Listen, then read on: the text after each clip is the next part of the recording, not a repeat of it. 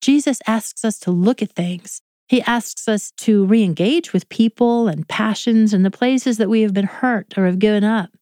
He asks us to let some things go. He asks us to pick some things up. He asks us to repent. He asks us to obey. He messes with our style of relating. He messes with our choices of books and movies and even the jokes we make. He interferes with us in the places we have hidden, in the places of safety and soothing, and he calls us out. He's been interfering with me. Has he been interfering with you? The man possessed by many demons asked Jesus, "Why are you interfering with me?" You know the answer. It's the same one he has for you.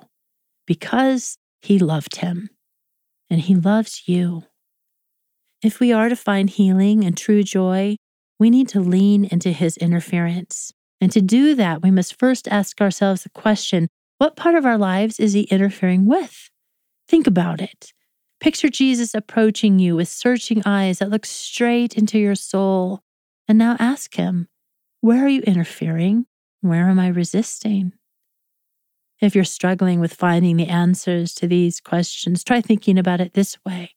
Where do you ache? Where do you hurt? Where do you feel conflicted? What are you longing for? What have you been called to that has felt thwarted? Where have you felt diminished? It's important that we recognize and name what we have been living with and under, that we hold our lives before God and ask for his revelation of where we need a deep and true repentance. Perhaps a place where fear has taken hold, or shame.